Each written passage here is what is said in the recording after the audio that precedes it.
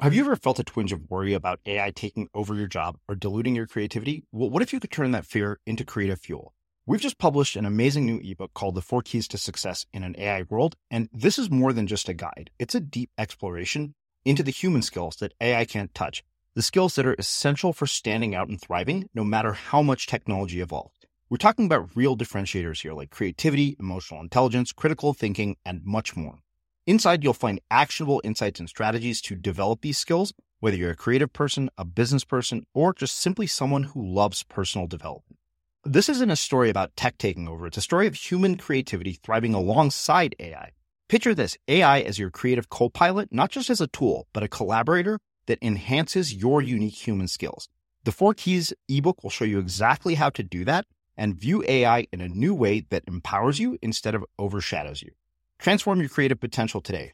Head over to unmistakablecreative.com/4keys. Use the number 4, KEYS. That's unmistakablecreative.com/4keys and download your free copy. I think we've all been in a situation where we say to ourselves, like, I'd like to do this, but it makes it so much different when you know someone who has done that. When you know someone and you have that model, you have that example. Hey, Gary did it. Gary's not that smart. If he can do it, well, then I can. Like, it's that kind of natural, intuitive, emotional feeling of this is a real possibility. Like, I knew I wanted to be a writer, but it wasn't until I was in college that a friend of mine was like, oh, yeah, I moved to Hollywood and now I'm working on this and that. And as soon as he said that, it was like, oh, that's real. Like, oh, I had always loved movies, but theoretically, I knew people did that. But it just didn't seem like it was on the menu of options for me, and didn't have somebody I know say, "Oh no, like I'm doing this now." All of a sudden, it like that checkbox popped up on my list now. It's like, "Oh no, you can do this. Like it's doable." I think breaking through that barrier where theoretically we know it's possible versus practically I know what steps I can take to get from A to B. It's a huge difference just in our thinking. I'm Srini Rao, and this is the Unmistakable Creative Podcast, where you get a window into the stories and insights of the most innovative and creative minds who've started movements, built thriving businesses, written best-selling books, and created insanely interesting art. For more, check out our 500-episode archive at unmistakablecreative.com. Eric, welcome to the Unmistakable Creative. Thanks so much for taking the time to join us. It's great to be here, man. It is my pleasure to have you here. So you have a new book out called Plays Well with Others, which, as I was telling you, is probably my number one book recommendation for the year for anybody who's listening. By far, one of the most interesting books I have read. And we will get into it. But based on the content of the book and the subject matter, I wanted to start by asking you, what social group were you a part of in high school? And how did that end up impacting the choices that you've made with your life and your career? Interesting question. I definitely was part of the outsiders. Not total nerd, not the goth kids, but just kind of the outside little group. And definitely wasn't one of the cool kids. And I went to a very small high school. It was only like graduating class of like 130. So I think it was I don't know if it had that much effect on me in that way, except that it does help you see the distinction between like who the kind of cool kids in high school are. And yeah, I'm not really like that. So I didn't ever think I'd be a part of that. But yeah, I think my underlying personality probably determined that more than necessarily the group I was in. Yeah. Well, in being in a high school of 130 people, especially given that so much of your work seems like it's about social science and human beings, I mean, how did that inform your worldview about people? Like, what did you learn from being in an environment that was so small? Because that's not a typical high school for most people. No, it kind of highlighted things. I mean, it's different when people who in a high school, like over 1,000 people in a graduating class, at least the first year or so, you might not know everybody versus, 130. Everybody kind of has a read on almost everybody else because it's small enough. But, for me, for the book, it's like, I was never great with relationships. That was never my strong suit, never my focus. And so I think that was difficult in the sense of it didn't come natural to me. But on the other hand, I think given what I do, kind of stress testing ideas with social science, it did allow me to take that perspective of being like an anthropologist from another planet, where I'm like looking from a distance and saying, like, okay, how does this operate? Because, I don't really feel like I'm a part of it. I do feel like an outsider. So maybe that'll allow me to kind of give it the Jane Goodall treatment, Mm-hmm. Yeah. As far as career paths, I mean, you and I both know this. This is not something that we end up in by choice. Usually it's kind of this, nonlinear trajectory that puts us here by accident. Did your parents encourage you to pursue any particular career paths or give you advice about making your way in the world? I mean, neither of my parents went to college. Both my parents were pretty blue collar, and they wanted more than anything for me to go to college and, be a doctor or lawyer. Like, that was their ambition. And I kind of, I didn't really go that path. I took a more creative route. I left college and went straight to Hollywood. So it was weird. I think they wanted me to go the professional route, and I went more the artistic route. And, it's a struggle. I mean, they were always very supportive, but I could tell they wanted that brass ring of like traditional status, career, professionalism. And that just wasn't me. And I kind of knew that from the beginning. And I have to say, it did feel really good to, achieve a certain level of success and to be able to have them feel like, okay, he's safe. He did well, even though he didn't go the route that we wanted necessarily, like, he did okay. And that meant a lot to me because I think there were certainly times when they were worried about me. Yeah. Yeah, I mean, I didn't grow up in a blue-collar family. I mean, I grew up the son of a college professor. And this is something I asked Alec Ross, who had spent a lot of time working in blue-collar jobs and then eventually found himself, in charge of international technology policy for the White House.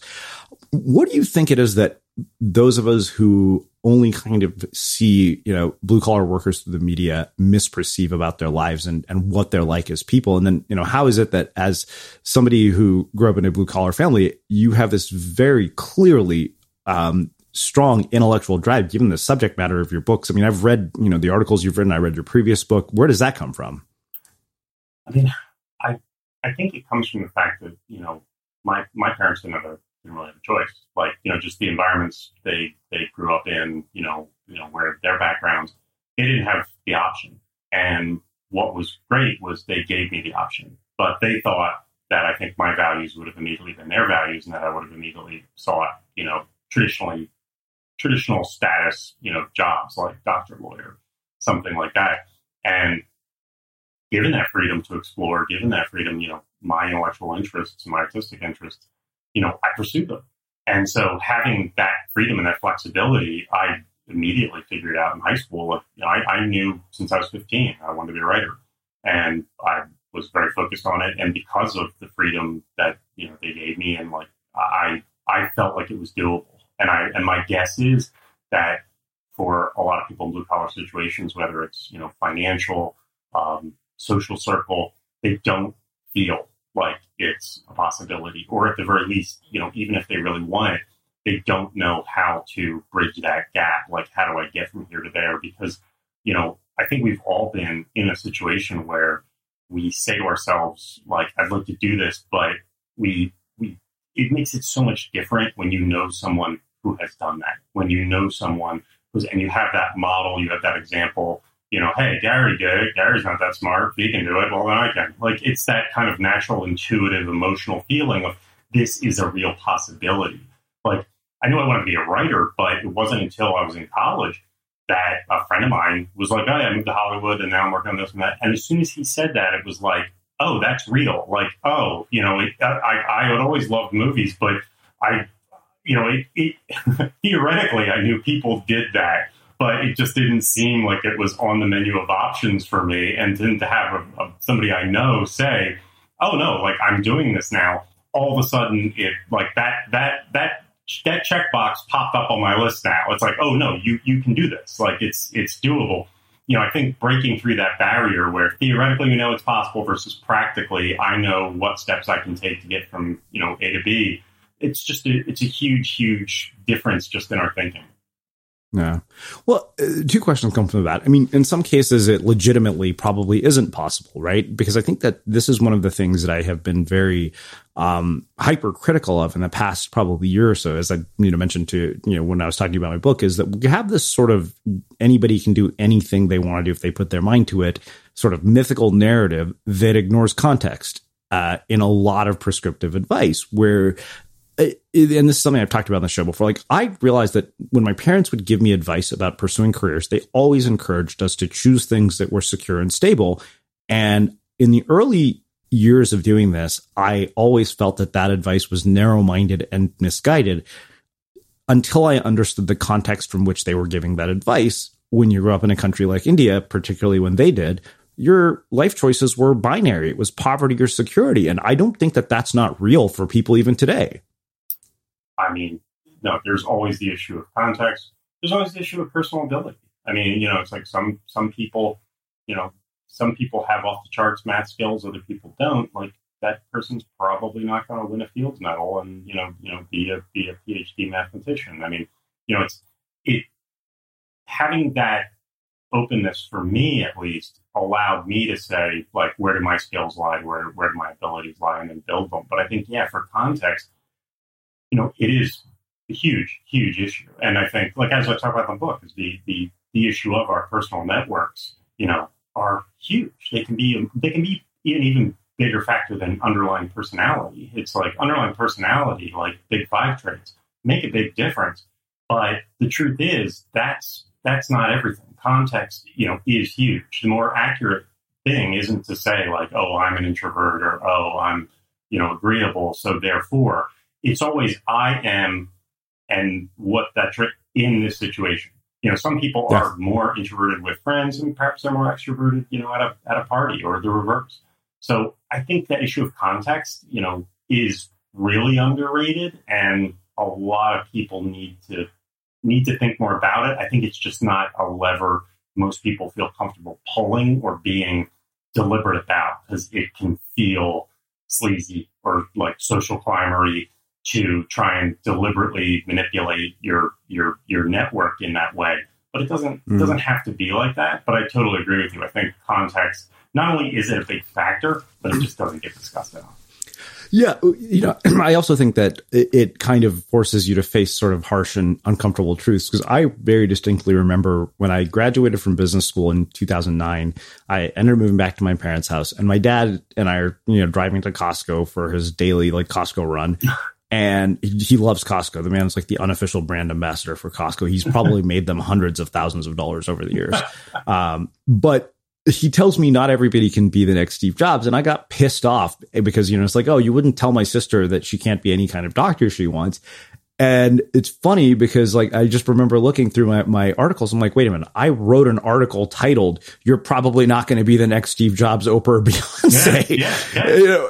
The very thing that pissed me off, I just found myself agreeing with because I realized he was right. I'm like, yeah, I suck at computer science. And I'm not Steve Jobs level brilliant. Like I finally had to come to terms with that. It's like, yeah, there are certain people who are going to achieve at that level. And I remember we had Justine Musk here.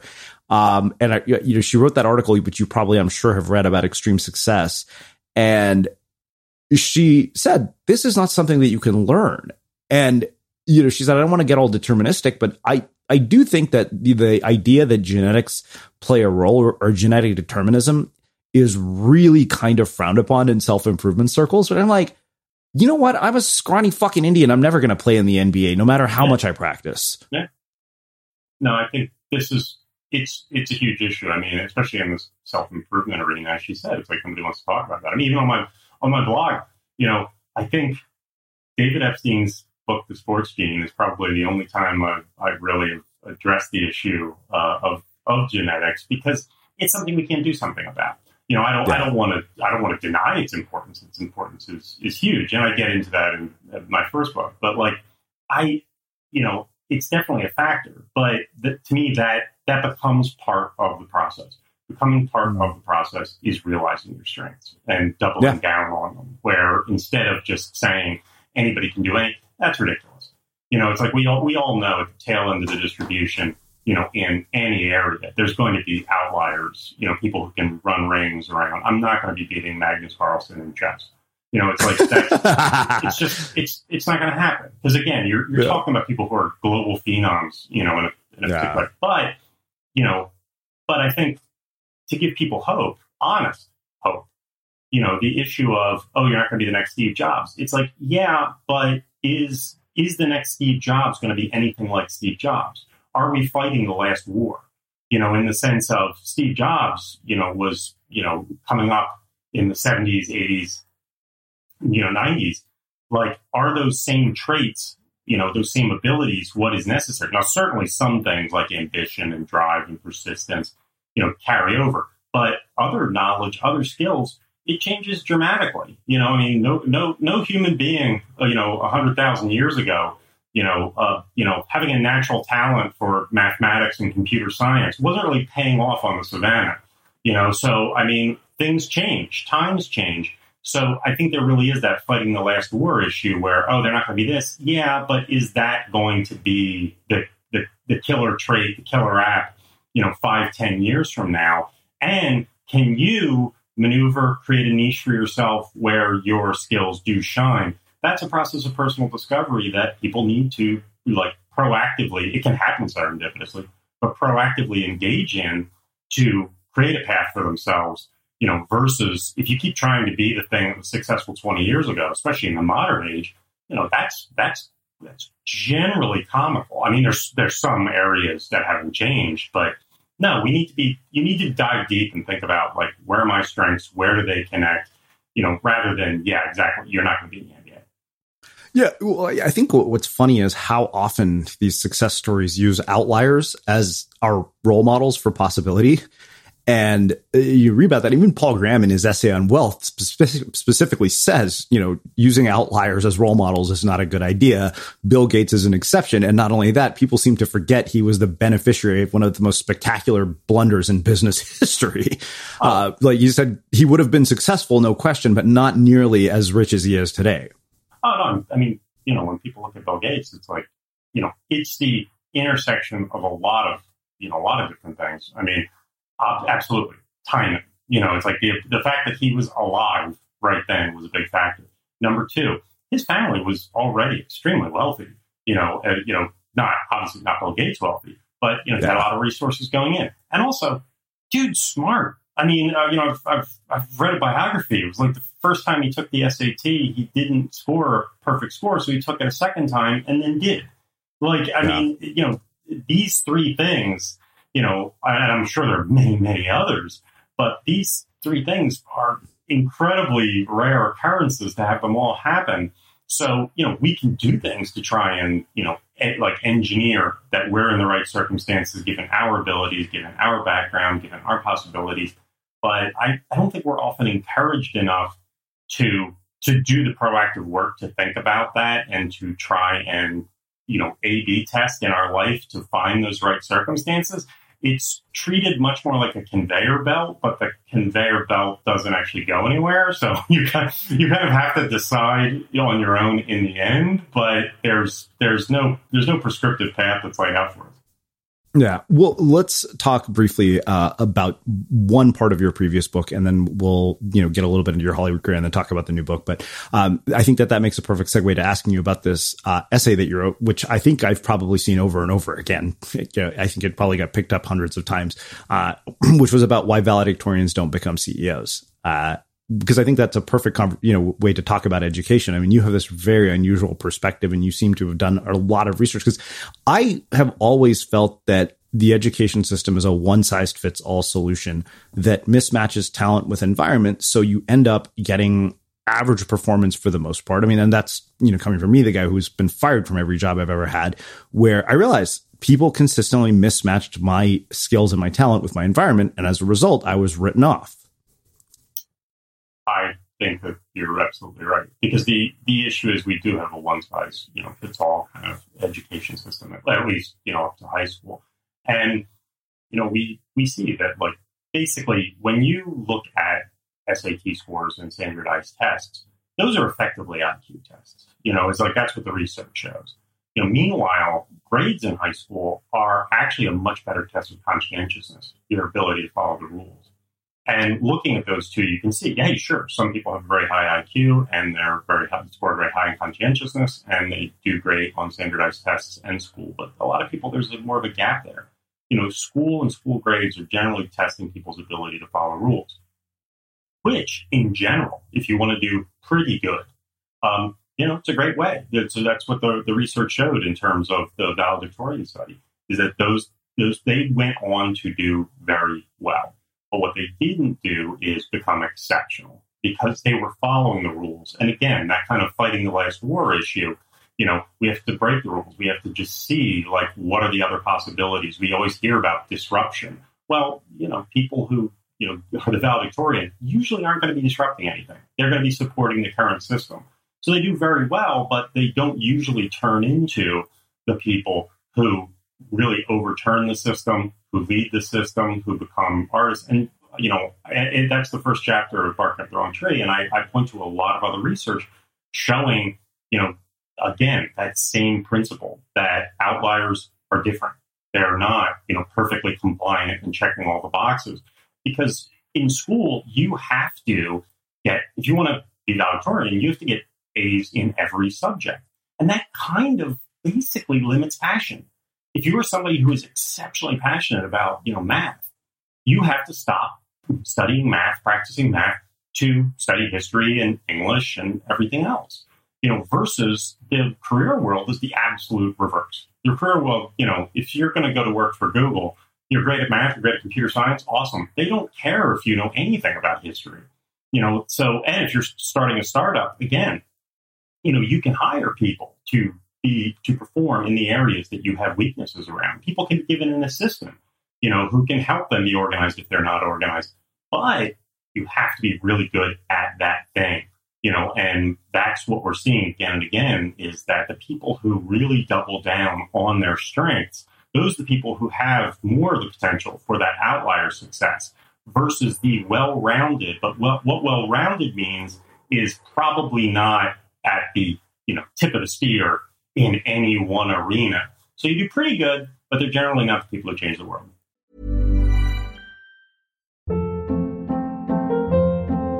Hold up. What was that? Boring. No flavor. That was as bad as those leftovers you ate all week. Keke Palmer here. And it's time to say hello to something fresh and guilt-free. Hello Fresh. Jazz up dinner with pecan-crusted chicken or garlic butter shrimp scampi. Now that's music to my mouth. Hello Fresh. Let's get this dinner party started. Discover all the delicious possibilities at HelloFresh.com. This Mother's Day, celebrate the extraordinary women in your life with a heartfelt gift from Blue Nile. Whether it's for your mom, a mother figure, or yourself as a mom, find that perfect piece to express your love and appreciation. Explore Blue Nile's exquisite pearls and mesmerizing gemstones that she's sure to love. Enjoy fast shipping options like guaranteed free shipping and returns. Make this Mother's Day unforgettable with a piece from Blue Nile. Right now, get up to 50% off at BlueNile.com. That's BlueNile.com. Quality sleep is essential. That's why the Sleep Number Smart Bed is designed for your ever-evolving sleep needs. Need a bed that's firmer or softer on either side? Helps you sleep at a comfortable temperature? Sleep Number Smart Beds let you individualize your comfort, so you sleep better together. J.D. Power ranks Sleep Number number 1 in customer satisfaction with mattresses purchased in-store. And now, save 50% on the Sleep Number Limited Edition Smart Bed for a limited time. For J.D. Power 2023 award information, visit jdpower.com/awards. Only at a Sleep Number store or sleepnumber.com. Everyone knows therapy is great for solving problems, but getting therapy has its own problems too, like finding the right therapist, fitting into their schedule, and of course, the cost. Well, BetterHelp can solve those problems. It's totally online and built around your schedule. It's surprisingly affordable too. Connect with a credentialed therapist by phone, video, or online chat, all from the comfort of your home. Visit BetterHelp.com to learn more and save 10% on your first month. That's BetterHelp, H-E-L-P. Planning for your next trip? Elevate your travel style with Quince. Quince has all the jet-setting essentials you'll want for your next getaway, like European linen, premium luggage options, buttery soft Italian leather bags, and so much more. And is all priced at 50 to 80% less than similar brands. Plus, Quince only works with factories that use safe and ethical manufacturing practices. Pack your bags with high-quality essentials you'll be wearing for vacations to come with Quince. Go to quince.com/pack for free shipping and 365-day returns. As creators, we're always on the move. Whether it's a live podcast event, a pop-up shop, or a workshop, we're constantly interacting with community, and that's where Tap to Pay on iPhone and Stripe comes in. Imagine this. You're at a live event, a listener loves your merch, or a participant wants to sign up for your course on the spot. With Tap to Pay on iPhone and Stripe, you can accept their payments right there and then, right from your iPhone, so there's no extra hardware or no delays. Total game changer. It's not just for creators. Any business owner can do this. It's about making transactions smoother and much more personal, growing your business in your way. We've been using Stripe for our products and courses for a long time, and now with Tap to Pay on iPhone, you can take your business to the next level too. So visit stripe.com/tapiphone to learn more. Remember, folks, with Tap to Pay on iPhone and Stripe, your business is always at your fingertips. Yeah. There's something earlier you said about college, about sort of not knowing that what you wanted to do was on the menu of options. And something I have said over and over again is that college course catalogs are like a fast food menu where the options in front of you blind you to the possibilities that surround you. Because if you go to a school like a Berkeley or a Stanford or places that most of the people I know went to school, you kind of have this predetermined career path where it's like, hey, here are the majors that you can choose from. The only difference between this and high school is there are, quite a few more. But what's interesting is that you basically have 100 majors that lead to 4 potential career paths that lead to like 3 potential jobs. And it's like, okay, you pick one of these and you either go to law school, med school, get a MBA, or go to graduate school. And that's pretty much it. Why do you think so many people miss it in college? Like they don't have that moment that you did? Because I sure as hell didn't. Like I spent years trying to conform to a system in which I was never going to thrive. Like I literally remember to this day walking into a career fair the first week at school at Berkeley, which is ridiculous. No freshman should be going to a career fair. For any of you who are freshmen listening to this, you've got your whole life in front of you and you've hardly lived any of it. And this guy tells me we don't hire any English majors. And I didn't ever take a class after that I didn't think would help me get a job. And the irony, of course, is I've never interviewed for a job at Accenture, and they probably would never hire me. I mean, for me, I'm not going to necessarily chalk it up to any flattering characteristics on my part. I think part of it was, basically, being very low on the personality trait of agreeableness. I'm very quick to kind of dispute things or challenge things. So I wasn't immediately on board and compliant. But the other thing was, I think I was pretty naive. And, I can kind of say now, hey, that seemed to work out for me, but I wouldn't recommend it. Like I treated college like education. Like when you're talking about it as kind of this assembly line towards getting to a job, I didn't really see it like that. Like I looked at it as, oh, cool, I'm going to learn stuff. I majored in philosophy. There's no like, what do you do? Graduate and like find a mountaintop and contemplate joblessness? Like there's no like end result. Like anybody who majors in philosophy, either you become a philosophy professor or you go to law school. But I wasn't thinking about that. I was just like, great, I'm here to learn. And I had one of my freshman year, I remember one of my professors asked me, why are you majoring in philosophy? And I was like, well, because if I don't know anything about that, then like, I don't know anything about anything. He was, and of course, as a college professor, he liked that answer. I don't think my parents liked that answer. My parents, thought I was crazy. It's like, here I am. I have the opportunity of going to an Ivy League school and I'm choosing to major in philosophy. I was like, what are you doing? So like, it's like taking a fantastic cut of meat and then just making it well done. It's just like, you're killing it. And my parents weren't thrilled about that, but I just treated it like, hey, great, I'm going to learn some stuff. And like I said, I think the vast majority of people that do and did, think I was very naive, and I was naive, and it paid off for me, but there was no guarantee of that. I can't recommend to other people, like, oh, absolutely take this path, like it'll work. No, the other path is safer because yes, it is safe. It does work. You know, you may not find fulfillment, but you'll be able to pay your electric bill. You know, and for me, I just treated it like, great, I'm going to learn philosophy. I'm going to take classes that interest me. And, you know, I did not really think about it because I still had this, at that point, very delusional idea. It's like, oh, well, I'm going to be a writer, so this is fine. It's an issue. I was not thinking about that whole, like, money and putting food in your mouth thing. Yeah, well, it's funny because I feel like in a lot of ways, you know, elite schools like Ivy League schools, even places like Berkeley, are paradoxically sort of breeding grounds for conformity, even though you have like the smartest people in the world there. I mean, well, absolutely. Again, you know, a lot of those people, I mean, if you were to straight up measure IQ, you might get slightly different results, but it's like all those people did well in high school. And, you know, high school is basically a test for, can you show up on time? Can you do what you're told? You know, and that is a big, big part of it. And so, no, absolutely. Like that is what you see. I mean, some people crack through, you know, and do something very different. Or some people are successful quick enough that they can get past kind of a safe career, and then they move on to something, you know, bigger. But no, I think largely you're right. Yeah. So how in the world do you get from, you know, Ivy League school to working in Hollywood to writing books? Like, tell me about the time in Hollywood. Like, you know, what did you do there, and how in the world did it lead you down to, you know, this path of blogger, author, writer? I mean, I just literally, you know,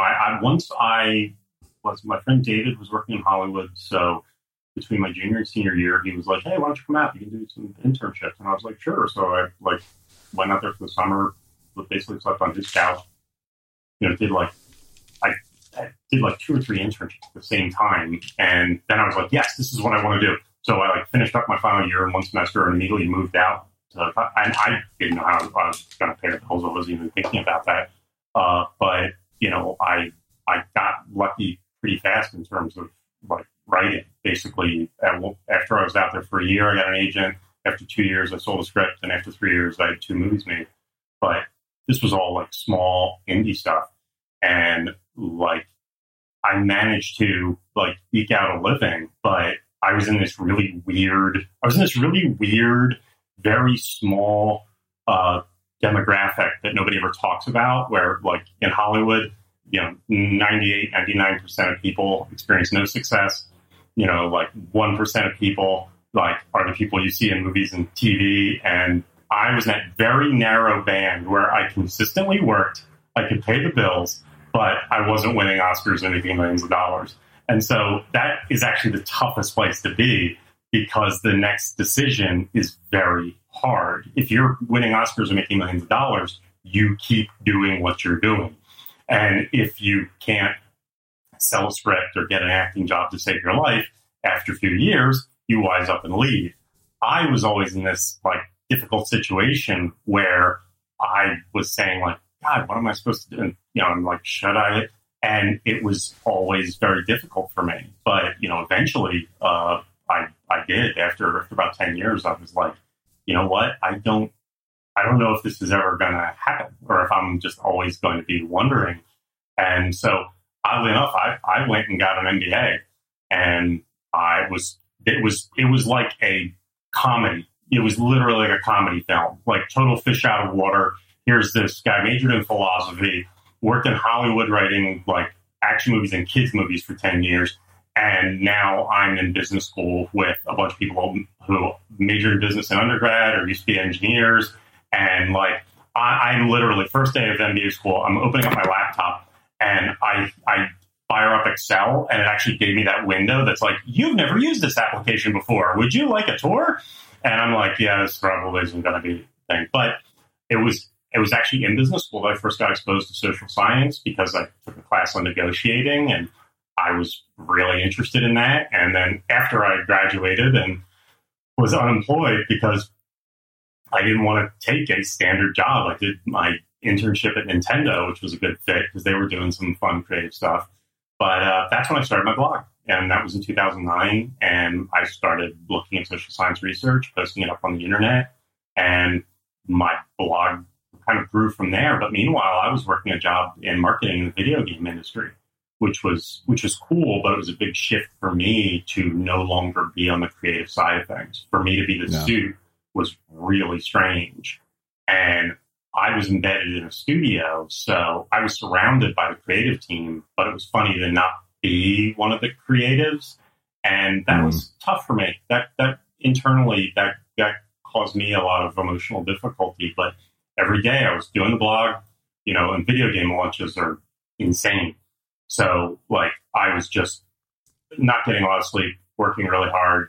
And I had some fun working in the video game industry. I worked at Irrational. I worked in the BioShock franchise. I worked in the Red Faction franchise. I got to do some really cool stuff. But eventually the blog blew up. And so it just kept growing and growing.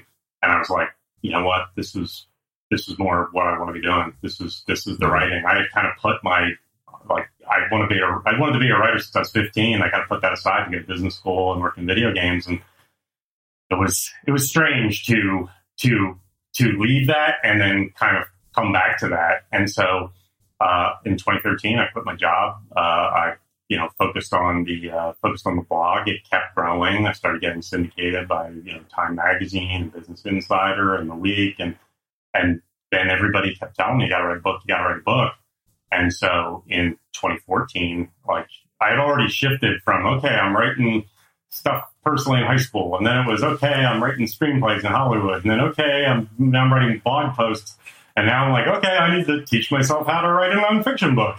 And so I sat down and kind of reverse engineered, what do nonfiction books of what type do I like? What type are successful? What's the Venn diagram overlap? What do I contribute to that in terms of style? And I broke it down scientifically and said, here's what I want to do. Here's how I'm going to do it. And I spent months writing the proposal. And, then I started working on Barking Up the Wrong Tree, came out in 2017. And, that was kind of the journey from college to Hollywood to video games to blog to book. Yeah. Well, now you see why I told you I would need 2 hours to talk to you. Well, talk to me briefly about your writing process, because you were telling me even going through this book, it was excruciating, and I promise we'll get to the book right after this. But the thing that I think really struck me, the times that I've come across your blog, and I noticed a handful of writers seem to have this tendency down to an art form. I would probably say you and James Clear really have this really amazing ability to write in a way that is clear, resonant, but also incredibly useful, to the point where, I remember looking at your blog, I'm like, what is this guy doing that he's getting thousands and thousands of shares on these blog posts? Because I'd come across your blog many times over the years, just searching for random things. And I was like, who the hell is this guy? So, what goes into this that allows for that? And why is it that you have, people who just linger in obscurity for years? Because I know there are writers who are far more talented probably than you and I will ever be, who are lingering in obscurity. I don't think I have any magic power. I think that, the thing I focus on initially is just finding the research, because everything I'm writing is, self-improvement from, peer-reviewed science, or occasionally unquestionable experts. And I really focus on kind of what's that bedrock? Where's it coming from? What's the insight? And then, it's just clarity. Because for me, everything I write is, I write with a voice that's very conversational, very accessible. I try to make everything a balance of clarity and entertaining. Make it fun, make it readable. Because that's the crazy thing is, when I first started looking at a lot of the social science stuff, because I was going through this difficult transition, in terms of having, gone from a philosophy degree to an MBA, from being, a writer to working in marketing. And I was asking myself some big questions. The guy who got the philosophy degree was now all of a sudden, head on, dealing with this. What am I doing with my life? What do I want to be doing? It's kind of upended what I thought would happen. And when I started looking at social science, I started looking for answers. that was really what this was for me. And I was shocked to find that so many of the questions that we ask ourselves, they have been answered. Like, not perfect answers, but like, we wonder about happiness, we wonder about meaning, we wonder about relationships, we wonder about love, friendship. Like, a lot of research has been done, but nobody sees this stuff. It's all locked up in ivory towers. And it's written in a way that, like, makes legalese look interpretable. And, so I thought the issue there was like finding the good stuff, finding the answers, and then making it accessible. Just making this stuff comprehensible to people. And I think even a lot of nonfiction books still don't try and bridge that gap, because I think there's, in a lot of nonfiction books, especially in self-improvement, there's the total crap where they're just telling you what you want to hear and it's not legitimate. But then I think even the ones that are more legit, I think there's kind of an inferiority complex, because you're not the PhD. You're not the guru. You're delivering it. And so there's this desire to come across as legitimate and serious. And I think that backfires. Whereas me, I treat it, I just try to be honest and funny in the sense of, hey, like, I say in Plays Well with Others, I say, this is not I'm a guru, so do what I do book. This is I didn't know what the hell I was talking about. So I ask people who are smarter than both you and me. Like, yeah. I don't try and, strike a pose. I'm saying, like, hey, let's go on this journey together. Come on, you and me. We don't know what we're doing. We both basically kind of want the same thing here. Let's figure this crap out. And I promise you, like, they've done the hard work in terms of the research. I'm going to make this accessible and I'm going to make it fun. Like, so let's kind of go on this journey together, and I'm going to treat it conversationally. It's going to be like we're hanging out, we're talking. And if something seems like BS, man, I'm going to call it out, and we're going to laugh. We're going to laugh. We're going to have fun. And we're going to figure this out.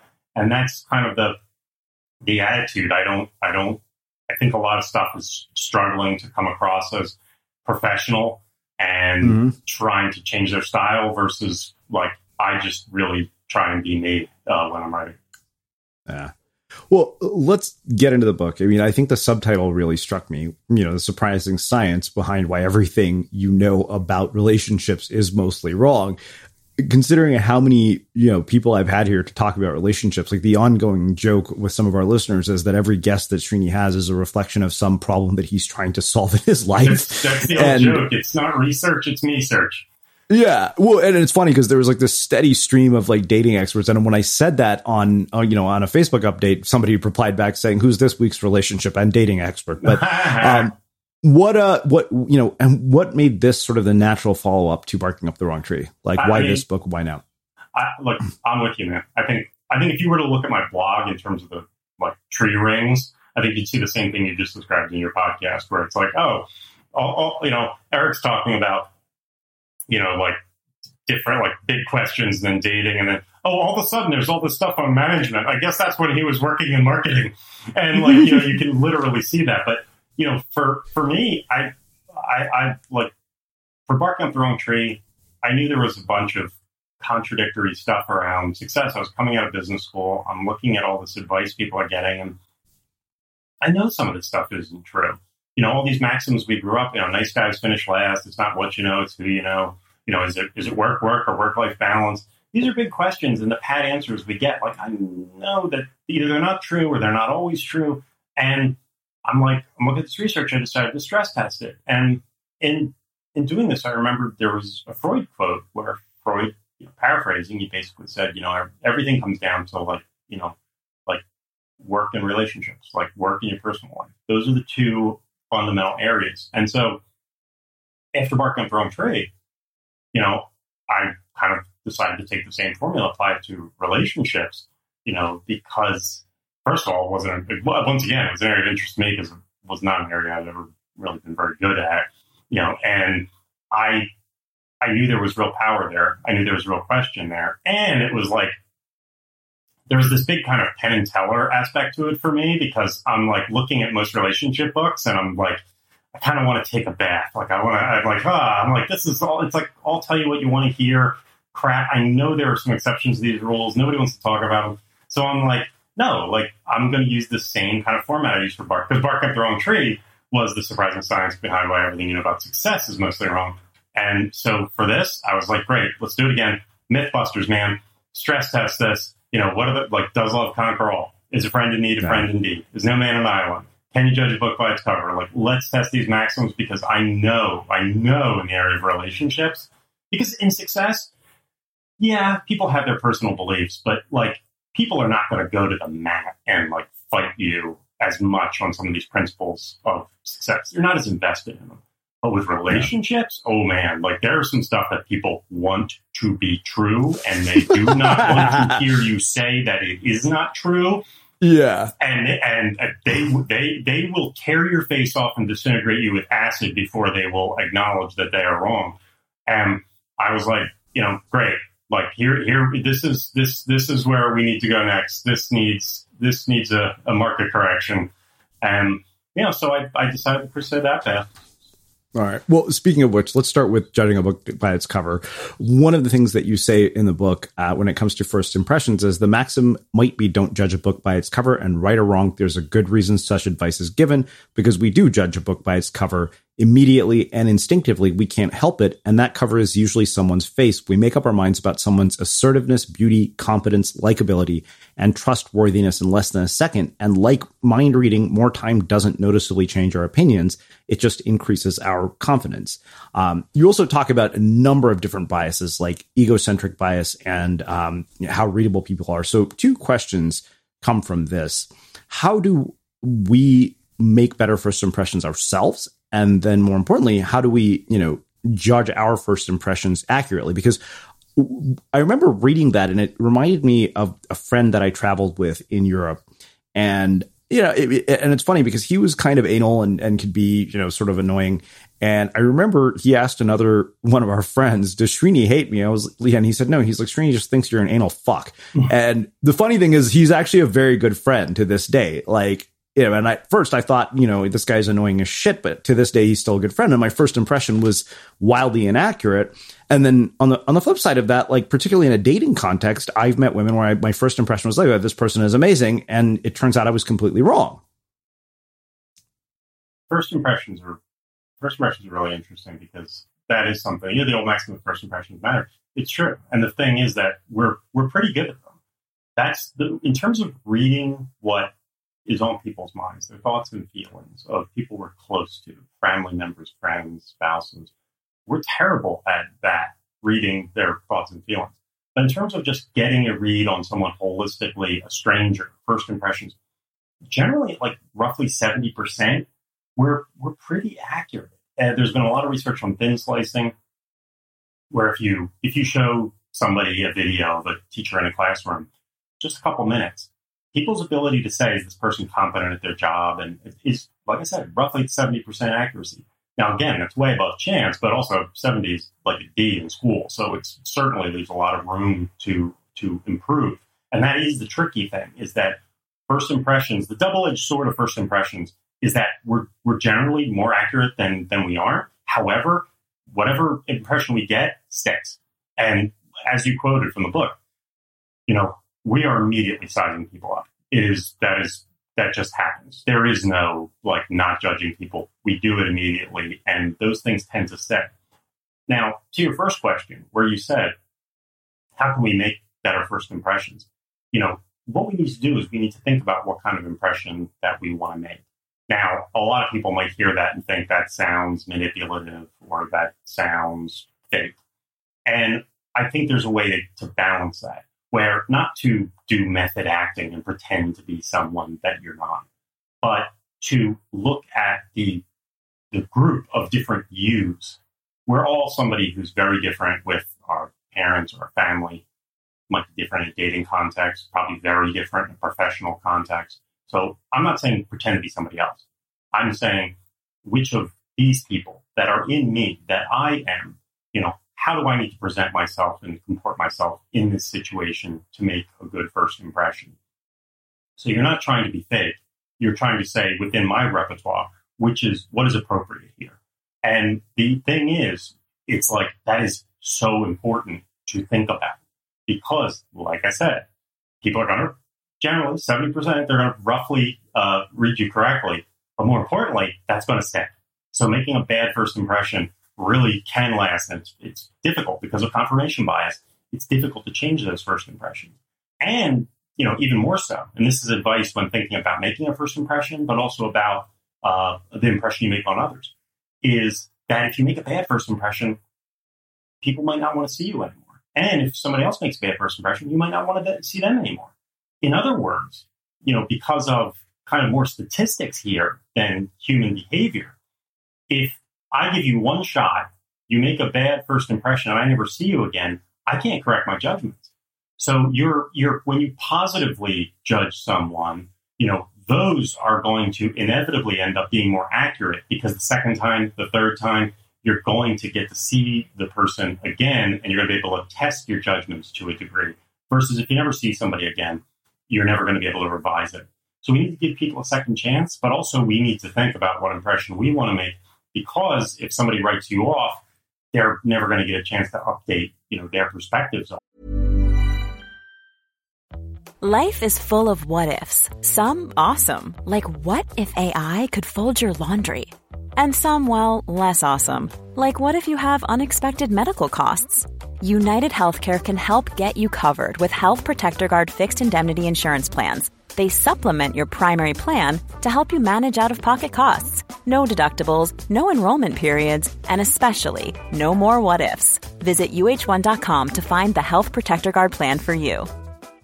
This is Paige, the co-host of Giggly Squad, and I want to tell you about a company that I've been loving, Olive & June. Olive & June gives you everything that you need for a salon-quality manicure in one box. And if you break it down, it really comes out to $2 a manicure, which is absolutely insane. It's also so easy to get salon-worthy nails at home with Olive & June. The difference between how your nails used to look when you did them yourself and now with the Mani system is a complete game changer. The best thing about Olive & June, too, is it's a quick dry. Dries in about 1 minute, lasts for 5 days, and full coverage in up to 1 to 2 coats. Visit oliveandjune.com/perfectmani20 for 20% off your first system. That's oliveandjune.com/perfectmani20 for 20% off your first system.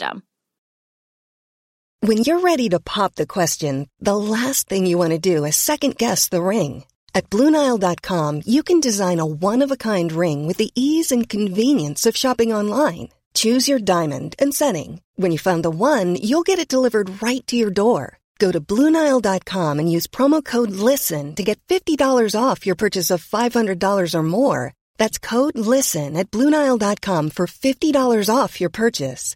BlueNile.com, code LISTEN. There's never been a faster or easier way to start your weight loss journey than with PlushCare. PlushCare accepts most insurance plans and gives you online access to board-certified physicians who can prescribe FDA-approved weight loss medications like Wegovy and Zepbound for those who qualify. Take charge of your health and speak with a board-certified physician about a weight loss plan that's right for you. Get started today at plushcare.com/weight-loss. That's plushcare.com/weight-loss. plushcare.com/weight-loss. Ever catch yourself eating the same flavorless dinner 3 days in a row? Dreaming of something better? Well, HelloFresh is your guilt-free dream come true, baby. It's me, Keke Palmer. Let's wake up those taste buds with hot, juicy pecan-crusted chicken or garlic butter shrimp scampi. Hello Fresh. Stop dreaming of all the delicious possibilities and dig in at HelloFresh.com. Let's get this dinner party started. Burrow's furniture is built for the way you live. From ensuring easy assembly and disassembly to honoring highly requested new colors for their award-winning seating, they always have their customers in mind. Their modular seating is made out of durable materials to last and grow with you. And with Burrow, you always get fast, free shipping. Get up to 60% off during Burrow's Memorial Day sale at burrow.com/ACAST. That's burrow.com/ACAST. burrow.com/ACAST.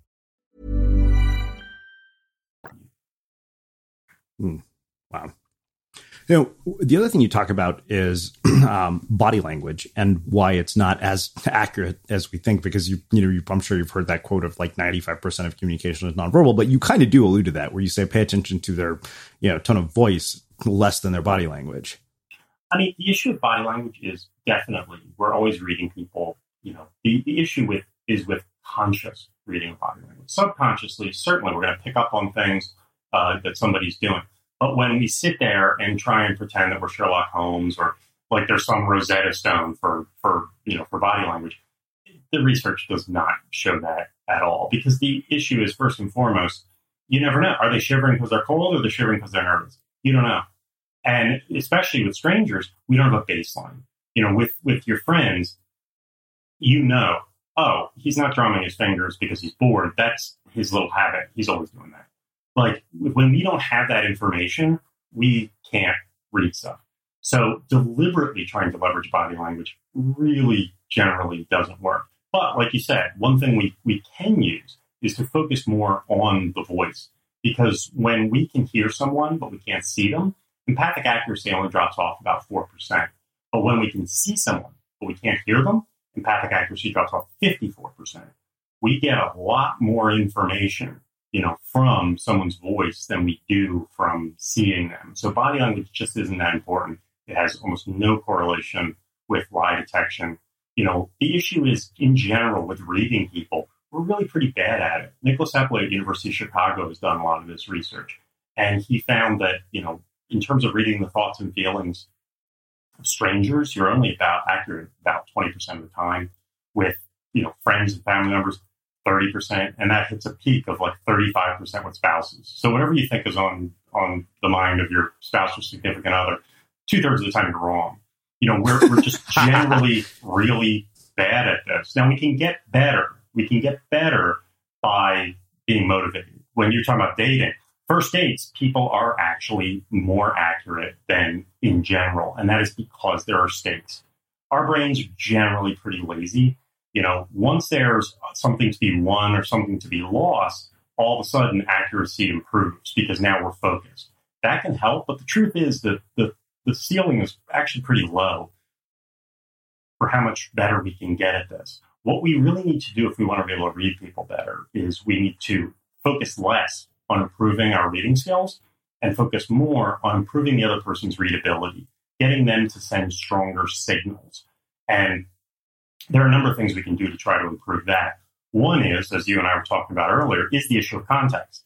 Context is really powerful. If you're on a first date, over a drink or coffee, you're not going to get a lot from the person other than, like what they choose to tell you.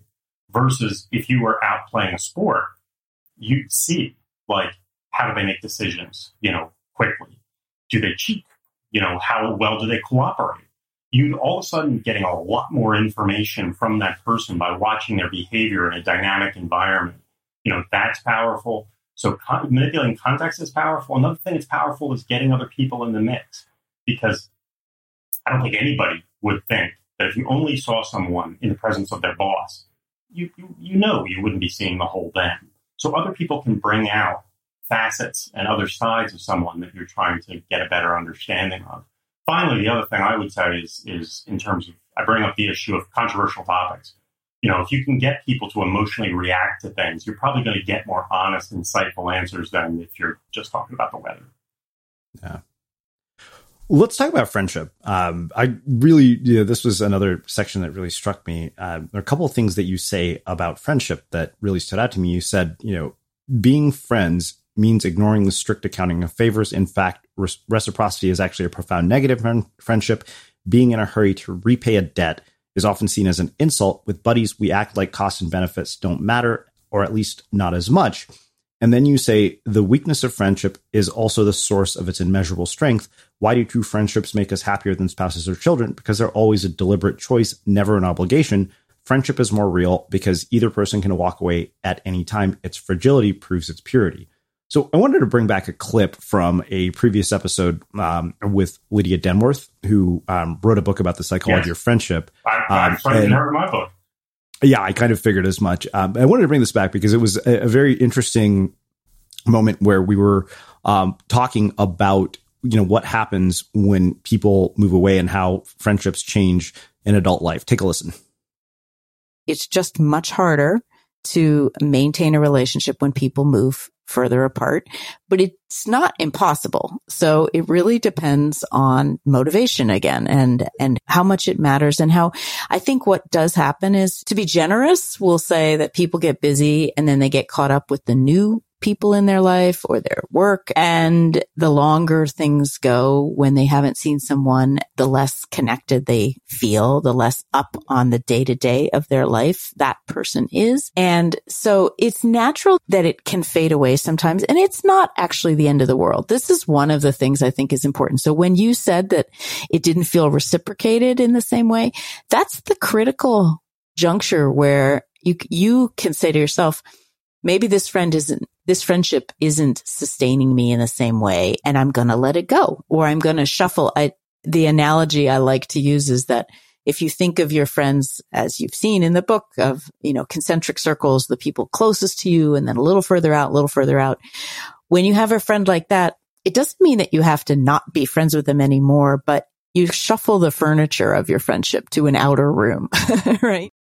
So I think I wanted to bring that clip back in particular because I think that, I have seen, friendships sort of not disintegrate, but we definitely have drifted as people have moved away. And the effort to stay in touch isn't reciprocal. It's not like when we see each other, it's, not as terrible. It's just like old times. But I'm curious, just based on what you have said about reciprocity, like how you interpret that. Yeah, I mean, the reciprocity issue is just that we aren't focused on that kind of strict accounting. We assume the relationship's going to be ongoing. With a stranger, you don't know if you're going to see them again, so you don't know if they're going to pay it back. It's an expression of trust that we don't immediately, think about the accounting of favors. But the issue with friendship, is that distance does make it really hard. Men are especially bad here because women's friendships usually involve more talking, more opening up. Men's friendships, tend to be more focused on activities, as far as research shows. I think they often talk about like women's friendships being face to face and men's friendships being shoulder to shoulder. And so it turns out that it ends up really bad because men are used to do things together when they're not proximate, when they're not nearby each other. You can't do stuff. When you can't do stuff, it often falls apart. So no, that's the tricky thing about adulthood is that, yeah, it's like when friendships aren't proximate, we do get busy. It is harder to keep up. And that's why, as I talk about in the book, one of the really critical things is that issue of time. The biggest arguments that friends have, are over time, and time is a costly signal. Time really shows that somebody matters. I only have 24 hours in a day. If you spend 1 hour a day with someone every day, you can only do that for 24 people, and you have to sleep.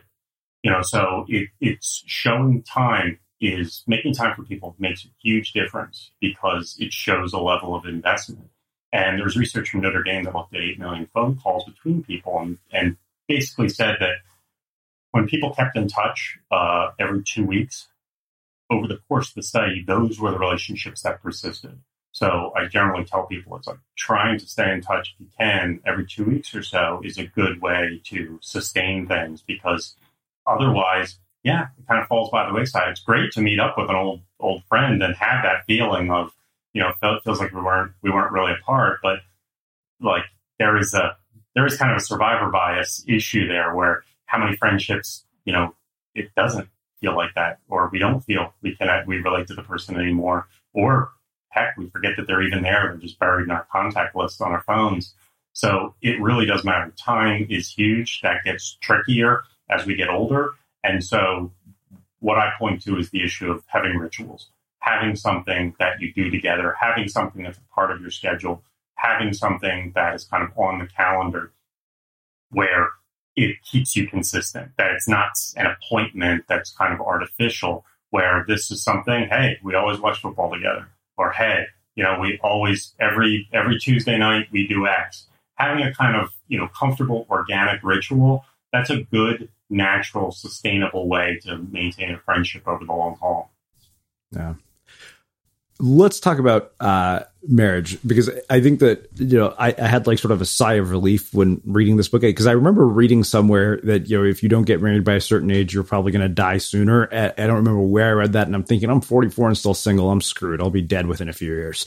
And then I read your book. And, one of the things that you say is that if you're unhappily married, your health is likely to be notably worse than if you ever got hitched at all. A bad marriage makes you 35% more likely to fail ill and lops 4 years off your life. I thought, oh, sweet.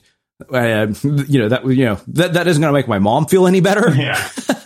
As an Indian mom. But so let's talk about this. Like, where do we have all these sort of misunderstandings of relationships? Because there were so many things in this section that were completely counterintuitive to all of the things that I had thought. Oh yeah, that's why I put a warning at the beginning of the section, because I remember. Whereas a lot of people who are going to be surprised, or at least at first, are not going to be happy. They're, and I just try and set people up where I'm like, hey, not going to like everything you hear at first, but I promise, Frodo, we're going to get you back to the Shire. Just give me some time here, and we gotta wade through some of this stuff, because we've been sold a bill of goods, in a lot of ways. We've been telling people that want to hear there's kind of these attitudes, and things have changed. Things have changed, and we need to update a lot of those beliefs. But specifically to what you're saying about, you always see research that's saying, oh, married people are happier, married people are healthier. But the majority of that research, commits survivor bias. Basically, they're just taking the list of married people, measuring how healthy and happy they are, and then taking a list of single people, measuring how healthy, and so, oh, hey, look, see, marriage makes people happier. But that's not the correct way to run that study. What you need to do, if you want to see if getting married makes you happy and healthier, you have to include the divorced, the widowed, and the separated people in with the married people. And then what you see is the numbers are very different. Basically, marriage doesn't make you happy and healthy. A happy marriage makes you happy and healthy. Happy marriage has profound positive effects. There was one study I referenced in the book where, it was a recent study from Australia where they said that we may be underestimating just how happy a happy marriage makes you. However, is being divorced is one of the few things that leaves a permanent dent in people's happiness. I can only find divorce and extended unemployment are the two things where people never seem to fully return to baseline. And if people have been divorced, even if they get remarried, we can still see in the data a carrying over of that less health, less happiness. So basically marriage has become very much winner take all. If you are in a happy marriage, the benefits are profound. And if you're in an unhappy marriage, like you said, it's far worse than being single. The unhappy, people who are unhappily married are far less happy than people who were never married at all. So it's not this kind of panacea. It's more like we need to do it right. Now, the upside to all this is research from Eli Finkel at Northwestern says that because we've had this kind of semi-dismantling of marriage, it used to be very constraining. It used to be very enforced by culture, by community, by group. There's strict rules. Marriage was very unfair, but it was very stable. Now we've had a loosening of that. So marriage is much more do-it-yourself. It's not as unfair because you can rewrite the rules. However, that's made it less stable. Much higher divorce rate, or more recently, fewer people getting married at all. The upside of all of this is that because it's do-it-yourself, if we roll up our sleeves, if we're proactive, the happiest marriages now are happier than any throughout history. If you do marriage right now, you can have the happiest marriages that have ever existed. But the issue is we can't just rely on our context. We can't rely on passively showing up. We have to be a lot more proactive if we want one of those happiest marriages ever. Yeah. Well, speaking of which, there's some really kind of funny things you say about sort of the phases through which, a relationship develops. You say running around like a delusional junkie, endlessly professing your love, acting like a maniac, and throwing caution to the wind as you ignore work, forget to pay the bills, and text your obsession 300 times a day. That's pretty clear and a costly signal. What do people often being wooed say? Show me you're crazy about me. Bingo. Romantic love not only overrides rationality, but also signals the overriding of rationality. And then you say the most vital and the most wonderful form of crazy that love brings, idealization. As we all know, people in love idealize their partners. It's one of the most recognized hallmarks of love. But you also talk about the fact that idealization eventually starts to fade. Yeah, basically that the issue about love is that initially it's passive. It just happens to us. We don't flip a love switch. We don't decide to fall in love with somebody. It just happens. And the danger there is that because it's passive, we feel like maybe we could always be passive about it. And what we don't realize is that entropy kind of kicks in, is that basically those feelings, for many, not all, sort of die down. And that it's going to be incumbent upon us, if we want to make a long-term relationship or a marriage work, to be more deliberate about it. And I point to other research that shows, fairy tale visions actually predict negative things. Because again, passivity, it's all going to work out. It's all fine. We're soulmates. We are meant to be with one another. That kind of tells you that you can rest on your laurels. And that's not what the research shows. Is that in general, we need to be more proactive. And one of the things I talk about is that basically trying to use what in psychology is called emotional contagion, is the idea that environments, and you and I have talked a lot about context, is that environments, whatever feeling we get from an environment, we associate with the people we're with. Well, we can leverage this. So when time goes by in a relationship, feelings start to die down. Often people get in a rut. People just, Netflix and pizza again. But the truth is, the research shows that when they split couples up into groups and they had one group go on exciting dates and one go on pleasant dates, the exciting dates won. Because that excitement, going horseback riding or roller coasters, that carried over. We associated, Pavlov style, those feelings with our spouse. That can revitalize and keep that energy there. A lot of people think, we went on exciting dates because we were in love. Well, that's true, but the reverse is also true. You fell in love because you did fun and exciting things together. And usually as a relationship goes on, people stop doing that. And when they stop doing that, they stop getting the benefits of emotional contagion. Now it is completely on your partner to be cool, fun, interesting, and vibrant all the time. And nobody's like that, especially after a hard day at work. We need to actually be deliberate about having those fun feelings. And again, we can't flip them on. But we can do exciting, fun stuff to try and, leverage emotional contagion to keep that ball in the air, to keep those feelings going when they inevitably die down a little bit. It's funny because I quoted that. I remember I put that on Instagram saying, you want a guaranteed way not to get laid, take a girl to dinner. I try to avoid dinner dates like the plague because of exactly what you said. And I didn't realize I have research to back it up. So if any girl tries to challenge me on this and say, let's do something low key, I'll just send her this quote from your book. I don't think I had a quote in there about getting laid, but no, you didn't. Okay. But you remember, I rewrote it that said translation, if you don't want to get laid, go out to dinner with somebody.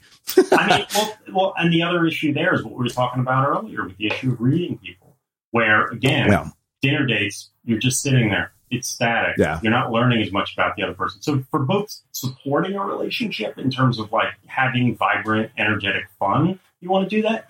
But when you're both vetting each other in the first few dates, you want to be getting more accurate signals. So, to your point, it's you always want to be doing more fun, more exciting stuff. Otherwise, it's almost like you're kind of playing on hard mode. You're not going to be able to read people as well. You're not going to be able to leverage the emotions in the environment. You are just playing on hard mode. The other person better be in a great mood and, on amphetamines and energetic. And, they better be on their A game, because otherwise there's just no margin for getting to know each other, for creating those vibrant feelings. You want to be able to really give it a shot. And the thing is, we get lazy. We do what's easy. We don't do what's really effective. And I think it's a big problem. It's a really big problem, especially now coming out of the pandemic. I think a lot of people are going to need to find a way to mix it up a little bit. Yeah, it's funny because my default go-to these days is bowling. I'm bowling is relatively inexpensive and kind of fun.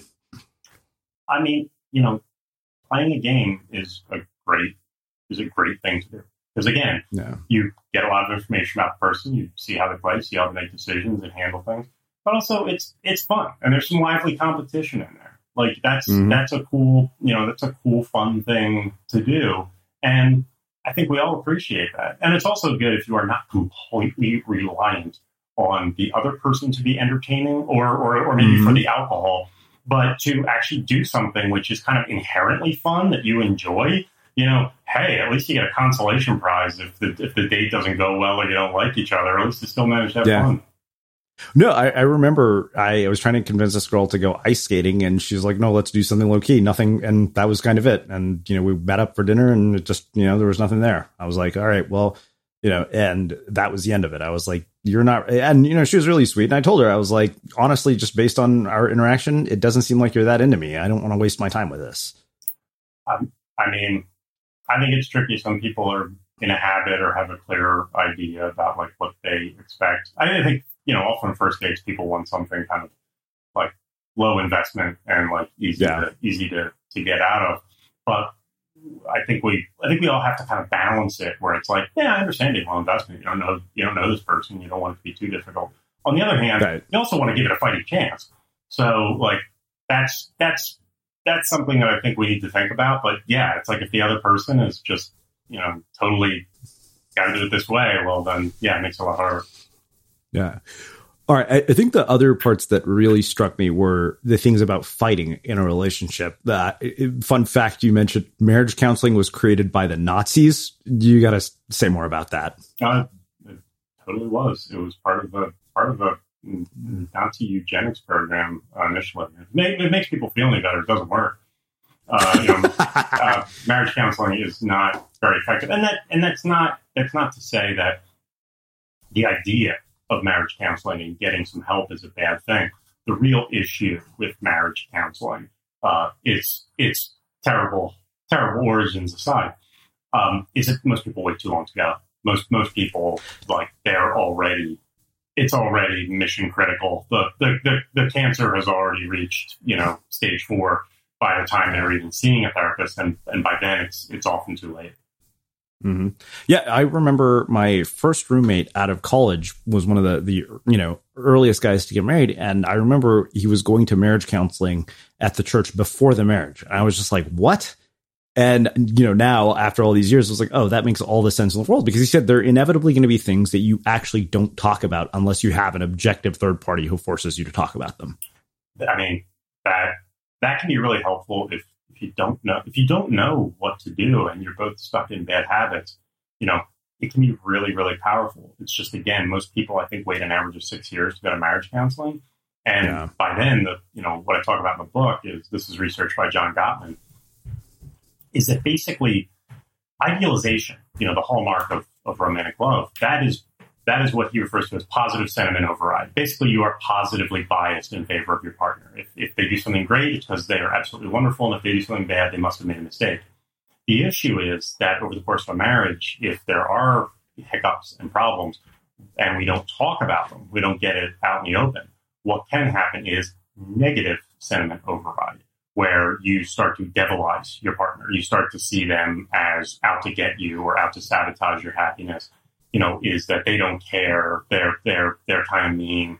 And that is largely because people aren't communicating. One of the things that Gottman found is that, a lot of people are afraid, oh, geez, if we argue, we're going to fight.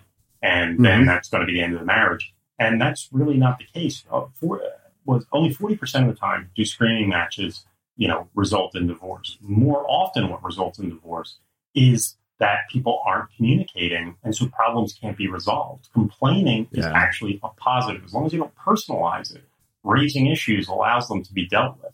And as Gottman found, a lot of issues are never going to be resolved. 69% of ongoing marital issues never get resolved. But far from being depressing information, that is true among happy and unhappy couples, meaning that you don't have to solve every problem in a relationship. It is much more about the regulation of conflict than the resolution of conflict. Yeah. I think that was the one that really struck me the most, because my roommate, my old roommate and I were house sitting for somebody here, and he was telling me about, the situation with the girl that he broke up with. And, he said that they would get into shouting matches, and he realized from that relationship, the very thing you're talking about here, because, we both had fathers who kind of taught us to de-escalate. Like, that is what we were taught. My mother's temperamental, and my dad, like, de-escalate, like, just ignore it. And he told me, he said, what he didn't realize until she kind of made him really aware of this is that by not fighting, it was actually much more terrifying because she's like, who the hell knows, like, if you're going to just erupt and let it all explode, are you going to kill me? She says, I don't know what you're thinking when you don't fight back. And that had never occurred to me because I always tended to like move towards de-escalation in any one of these situations. No, this is actually a really common factor. Gottman has a funny line I quote in the book where he says that if you're in a long-term relationship and you've never had a fight, please do that immediately. It's like because people don't talk, they don't bring it out. And specifically, Gottman specifies, what he calls the 4 horsemen, the 4 things that lead to divorce more than 80% of the time. And, 2 of them are criticism and stonewalling. And stonewalling is that issue of somebody raises an issue, somebody, has something about the relationship they have a problem with, and you just shut down. And unsurprisingly, stonewalling is something men are much more likely to do. And he showed that this actually operates on a physiological level, that women's stress hormones die down quicker, men stay higher longer. And a lot of men kind of get flooded and they just kind of shut down in response. But the problem is when you shut down, the other person doesn't feel like you're listening. It can be misinterpreted. Again, communication. It can be misinterpreted as you don't care. You're not listening. And so there can be a difficult dynamic where men are more likely to stonewall, women are more likely to criticize. And the combination can be really deadly, where instead of raising an issue neutrally, women are more inclined to personalize it. And men, instead of calmly dealing with something and responding, men are more likely to shut down. And this can be a deadly combination. So it's really important, to depersonalize problems. You just make it about the issue, not about the person's character, and, to not stonewall, to respond, to engage. And if you are feeling flooded, like this is a little bit overwhelming, fine, take a break, come back to it. But yeah, the combination of criticism and stonewalling can be absolutely lethal. And it's exactly what you're talking about. Yeah. So let's talk about this final section of the book, which is really about sort of community and loneliness. One of the things that you say is that the world is more connected than ever, yet we're more individualistic than we've ever been. It makes you wonder how much we actually need others and in what ways. And then you go on to say the health and happiness effects of sustained loneliness on your body is, to use a technical term, poop your pants scary. It makes me want to run outside, hug the first stranger I see, and maybe reconsider my career choice. Loneliness sends your brain into perpetual high alert mode. And I wanted to bring back a clip about sort of living in this increasingly individualistic world from my conversation with Alec Ross. Take a listen. The United States right now does not have a culture of collective action. We did once upon a time. Now we really don't. We've become collective action. The key word there is collective. And we have become an increasingly individualistic society. And so part of why I think the labor movement in the United States right now is weaker than it's been since, early in the 19th century is because of the degree to which we've individualized our social contract. And the only way to do things like reduce the college or graduate school is through, you got it right, collective action. So what do you make of that? I mean, based on the research that you've done for your book? I mean, our culture is very fractured, and we don't have this clear idea. Now, America's always drawn a lot of strength from the idea of being a nation of immigrants, being this group of disparate. That creates a lot of creativity and dynamism, and we don't stick to rules as much just because they've always been the way. So it's been a much more, vigorous and dynamic culture. On the other hand, in terms of accomplishing things, it can be difficult. And again, more personally, as I get into in the book, it can be lonely because we don't have those bonds. And what I found fascinating, I didn't believe it at first when I was doing the research, is Faye Alberti, who teaches at the University of York, she's a historian. She said, before the 19th century, loneliness as an experience almost didn't exist, which, like I said, it sounded crazy to me. But the point is that before that time, we were all embedded in a culture, a religion, a nation, a community, a tribe, a family. We had those bonds.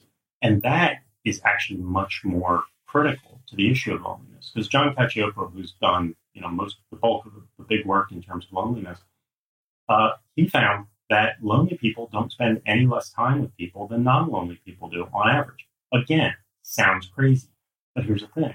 We've all felt lonely in a crowd. So being proximate to people, I mean, it's nice, it's good, but you can still feel lonely when people are around. So loneliness isn't just about isolation. And this ties the two together. What Alberti said and what Cacioppo said is the issue of loneliness is how you feel about your relationships. You know, just because we travel and we're away from our family or friends doesn't mean we feel lonely, because we feel the bonds are there. We feel like we're still a part of something, people care about us. But if people are around and we don't feel any connection to them, we can feel horribly lonely, because it's about how you feel about your relationships, how meaningful they are. And again, in the past, we had that. Before the 19th century, you were a part of a religion, tribe, nation, community, and you felt like I am a part of something. And even if I'm apart from those people, I still have strong connection to them, thinking about me. I would sacrifice for them. They would sacrifice for me. And that's the issue, because loneliness, you know, is the downside. The upside is solitude. Solitude has profound positives. Loneliness is correlated with pretty much every negative health metric you can imagine. You know, I said in the book that I was surprised that insurance companies don't mandate you put the book down and, you know, go see your friends, you know, because it's really, really bad. You know, the stress hormone elevation due to loneliness is the equivalent of a physical assault. It's like getting punched in the face. This is what Johan Hari wrote. And meanwhile, solitude, Vivek Murthy, the Surgeon General of the United States, said solitude is protective against all these things. So what's the difference? Again, it's that issue of not necessarily that people are proximate, but that issue of how we feel about our relationships. Do we have meaningful connections? I might not be with my friends and family, but if I know that they're there, I know I have a strong connection, then it's solitude. Then I'm just taking a breather, taking some time apart. Solitude is really powerful. It's, you know, been correlated with, you know, increased creativity, with productivity. You know, we need some time apart. But when we're apart, we want to feel like those connections are still there. So really, this is something that has dramatically changed, where we used to always feel a part of something. Now our society has become very individualistic since the 19th century. And it's now, granted, there's been a lot of positive improvement in terms of, you know, technology, the wealth of the planet. You know, we've unlocked tremendous power by making society somewhat more individualistic. But as I talk about in the book, we kind of also lost something in the deal, because we need that feeling of being connected. And it's harder to come by now. It's not the default. It's not passively there. You can be on your own, and there are downsides to that. Yeah. So in doing the research for this book and writing this book and learning all these things that you have about human behavior and relationships, how has that impacted your personal, professional, and romantic relationships? Well, it's funny because, like I said, I've never been great in this arena, and it was very weird, like writing this during the pandemic. You know, I often joke to people that when I was writing Barking Up the Wrong Tree, the sixth chapter of my first book was all about work-life balance, and I was probably sleeping 5 hours a night and driving myself crazy while writing about work-life balance. And here I am writing about relationships during pandemic lockdown. So I don't know. I'm definitely not going to write my next book on mortality. But anyway, like there's some tremendous irony there. Literally, the deal for my book closed 2 weeks before California locked down for the pandemic. So I had already decided to write the book, but all of a sudden it took on this like new meaning. Like, oh my God, we're all going to need this. I better do a good job. But I have certainly changed. The time issue in terms of friends, deliberately making time, you know, while I was writing the book, it was crazy because, you know, I had to keep telling it's like, okay, don't talk to people, just write. And now, of course, that flips to stop writing, just talk to people. And so like going from writing a book to marketing a book is a shift, but also in terms of my personal relationships, just making sure that I'm seeing friends, that I'm making time for them, you know, that's really critical. And luckily, in terms of promoting the book, I am reaching out to more people, and that's been kind of helpful. The second part that I talk about with friendships is the issue of vulnerability. And this is not some place where I've ever been I've ever been strong. Just opening up and, talking more about your weaknesses, your fears, your concerns. This is really powerful. I mean, the University of Pennsylvania research shows that, if you don't open up, it's not only bad for the relationship, it's bad for you. It prolongs minor illnesses, increases the chance of a first heart attack, reduces the chance that you're going to survive that heart attack. Being open and vulnerable, having those, and that's what creates close friendships, because open and vulnerable, it's another costly signal. Telling people information that could be used against you, that displays trust. And the best way to create trust in someone else is to display trust towards them, to say that this is safe, I trust you, and not merely by using empty words, but by demonstrating, telling them something which may not put you in the best light. That's a really powerful way to communicate, not through empty words, to communicate, on a deeper level, that I trust you, I care about you, I don't think you'll hurt me.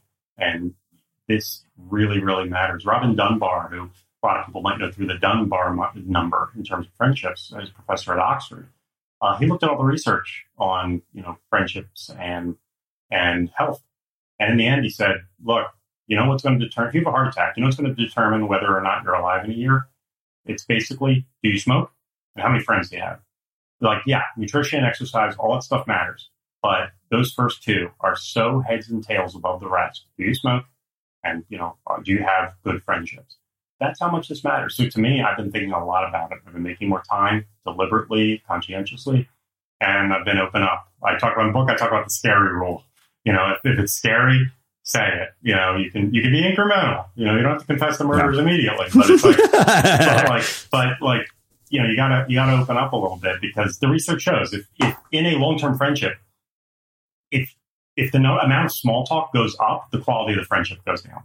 You need to talk about more serious stuff to feel like you're in a good, deep friendship. Because as Aristotle said, a friendship is another self. A friend is another self. And the research validates that it is like another you. And so we treat our friends and ourselves a little bit better. And since writing the book, I've certainly tried to do that. Yeah. Well, I have two last questions for you. You wrote a book previously about why everything we know about success is wrong. And in that time, you've become quite successful yourself. That book did extremely well. You've got this wildly popular blog. How has your personal definition of success changed and evolved throughout this journey? I still think at the fundamental level, it's aligned with what I wrote about in the book, in the sense that you need to have a personal definition of success, because these days, the doors to the office don't close at 5 p.m. Work doesn't shut down. Work will never shut down. Your boss will never tell you, oh, hey, you've done enough. It's like there will always be more. And that's a dangerous path that didn't exist before. Before work didn't happen on the weekends, you got an external signal that you're done. Now you can work 24/7. So just doing more, it will drive you crazy. You need to have a personal definition of success. You need to define for yourself when is enough. And that is something, honestly, I wrote about it, but I've also struggled with it because, especially living a life online, you can always do more. And I do a lot of research. I'm not kind of writing a blog about my personal thoughts and feelings and what I ate for lunch. And I could always be working harder. And drawing those lines has been really difficult for me. But so for me, if anything, I've doubled down on that, where I need to draw the lines for myself. Nobody else is going to tell me, good, you did it, you're done. I need to say, where's enough for me? And that was really hard the past couple of years because, again, pandemic, being cut off from people, it's tricky where you're trying to find a balance and you're just not getting any external signals because you're kind of on a moon base. And I was, crazed writing the book. For me, I need to really draw that line where, okay, what is enough? And I think I've reached a point where I'm comfortable in terms of I don't need to have everything. I don't have to be number one in the New York Times bestseller list. Every blog post does not have to be a home run. But on the other hand, having high standards, it has benefited me. So I try and draw a line where I can say, as long as I'm able to pay my bills and live my life, am I happy with this work? Am I better than I was yesterday? Am I happy with what I'm doing? In the Venn diagram of what I enjoy writing and what my audience enjoys reading, as long as I can pay my bills, as long as I can, cover that, am I satisfied with this? Do I think it's helpful? Do I think it's entertaining? That's kind of the North Star that I use. Wow. I can relate. Well, I have one last question for you, which is how we finish all of our interviews at the Unmistakable Creative. What do you think it is that makes somebody or something unmistakable? There's a quote I'm gonna butcher, but it was a jazz musician who basically said that being a genius was just like learning how to be yourself. And I think this is kind of a through line that has been running through our discussion, where we talk about valedictorians and compliance versus doing the hard work of figuring out what your strengths are, what you're good at, how you fit in, how a personal definition of success. I think being unmistakable, there's really only one way to be unmistakable, and that really is to dive down and be yourself. That may sound cliche or pat or like some, Instagram carousel, but, we are different from other people, but we have to dig a little deeper. What makes you special? What are your unique strengths? There's so much research on signature strengths. People who do the things that they are uniquely good at are dramatically happier. It's a great way to be more successful. I think being unmistakable, is when you don't try deliberately to conform to the standard default rules of doing things, but you say, how can I do this my way? It will be, I'm going to, not going to defy the laws of physics. I'm not going to do anything but I'm going to bring my own something to this. I'm going to look deep inside myself, find my strengths, develop my skills, find my unique perspective and angle. And whatever I do, I'm going to imbue it with that.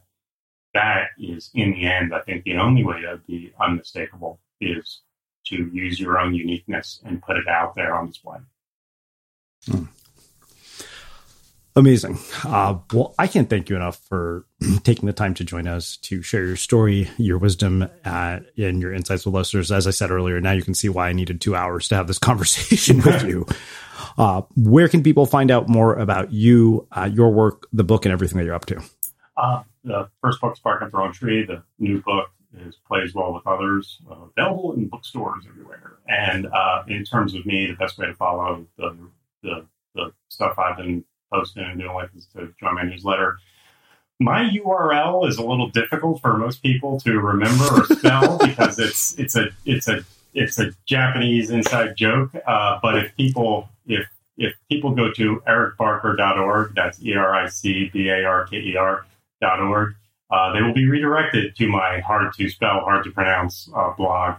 And joining my newsletter is the best way to keep abreast of the work I'm doing. Amazing. And for everybody listening, we will wrap the show with that.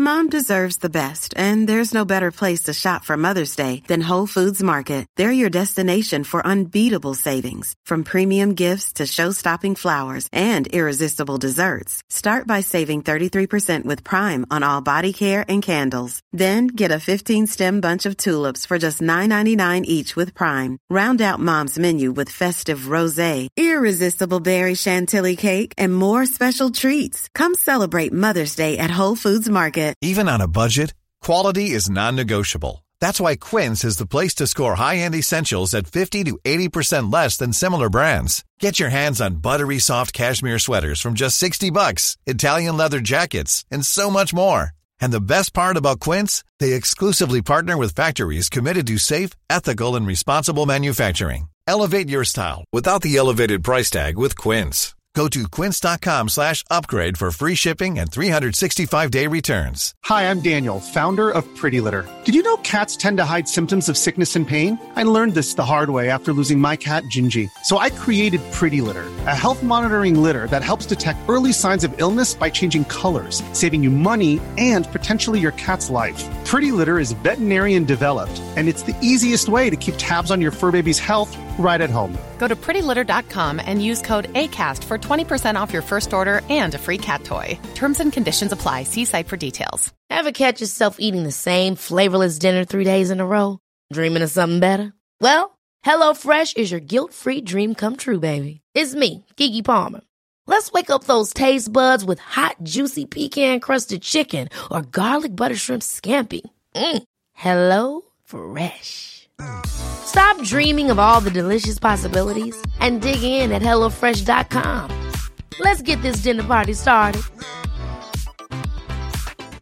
Mom deserves the best, and there's no better place to shop for Mother's Day than Whole Foods Market. They're your destination for unbeatable savings, from premium gifts to show-stopping flowers and irresistible desserts. Start by saving 33% with Prime on all body care and candles. Then get a 15-stem bunch of tulips for just $9.99 each with Prime. Round out Mom's menu with festive rosé, irresistible berry chantilly cake, and more special treats. Come celebrate Mother's Day at Whole Foods Market. Imagine the softest sheets you've ever felt. Now imagine them getting even softer over time. That's what you'll feel with Boll & Branch's organic cotton sheets. In a recent customer survey, 96% replied that Boll & Branch sheets get softer with every wash. Start getting your best night's sleep in these sheets that get softer and softer for years to come. Try their sheets with a 30-night guarantee. Plus, get 15% off your first order at bollandbranch.com. Code BUTTERY. Exclusions apply. See site for details. Have you ever felt a twinge of worry about AI taking over your job or diluting your creativity? Well, what if you could turn that fear into creative fuel? We've just published an amazing new ebook called The 4 Keys to Success in an AI World, and this is more than just a guide. It's a deep exploration into the human skills that AI can't touch, the skills that are essential for standing out and thriving, no matter how much technology evolves. We're talking about real differentiators here, like creativity, emotional intelligence, critical thinking, and much more. Inside, you'll find actionable insights and strategies to develop these skills, whether you're a creative person, a business person, or just simply someone who loves personal development. This isn't a story about tech taking over. It's a story of human creativity thriving alongside AI. Picture this, AI as your creative co-pilot, not just as a tool, but a collaborator that enhances your unique human skills. The 4 Keys ebook will show you exactly how to do that and view AI in a new way that empowers you instead of overshadows you. Transform your creative potential today. Head over to unmistakablecreative.com/4keys. Use the number 4, KEYS. That's unmistakablecreative.com/4keys and download your free copy.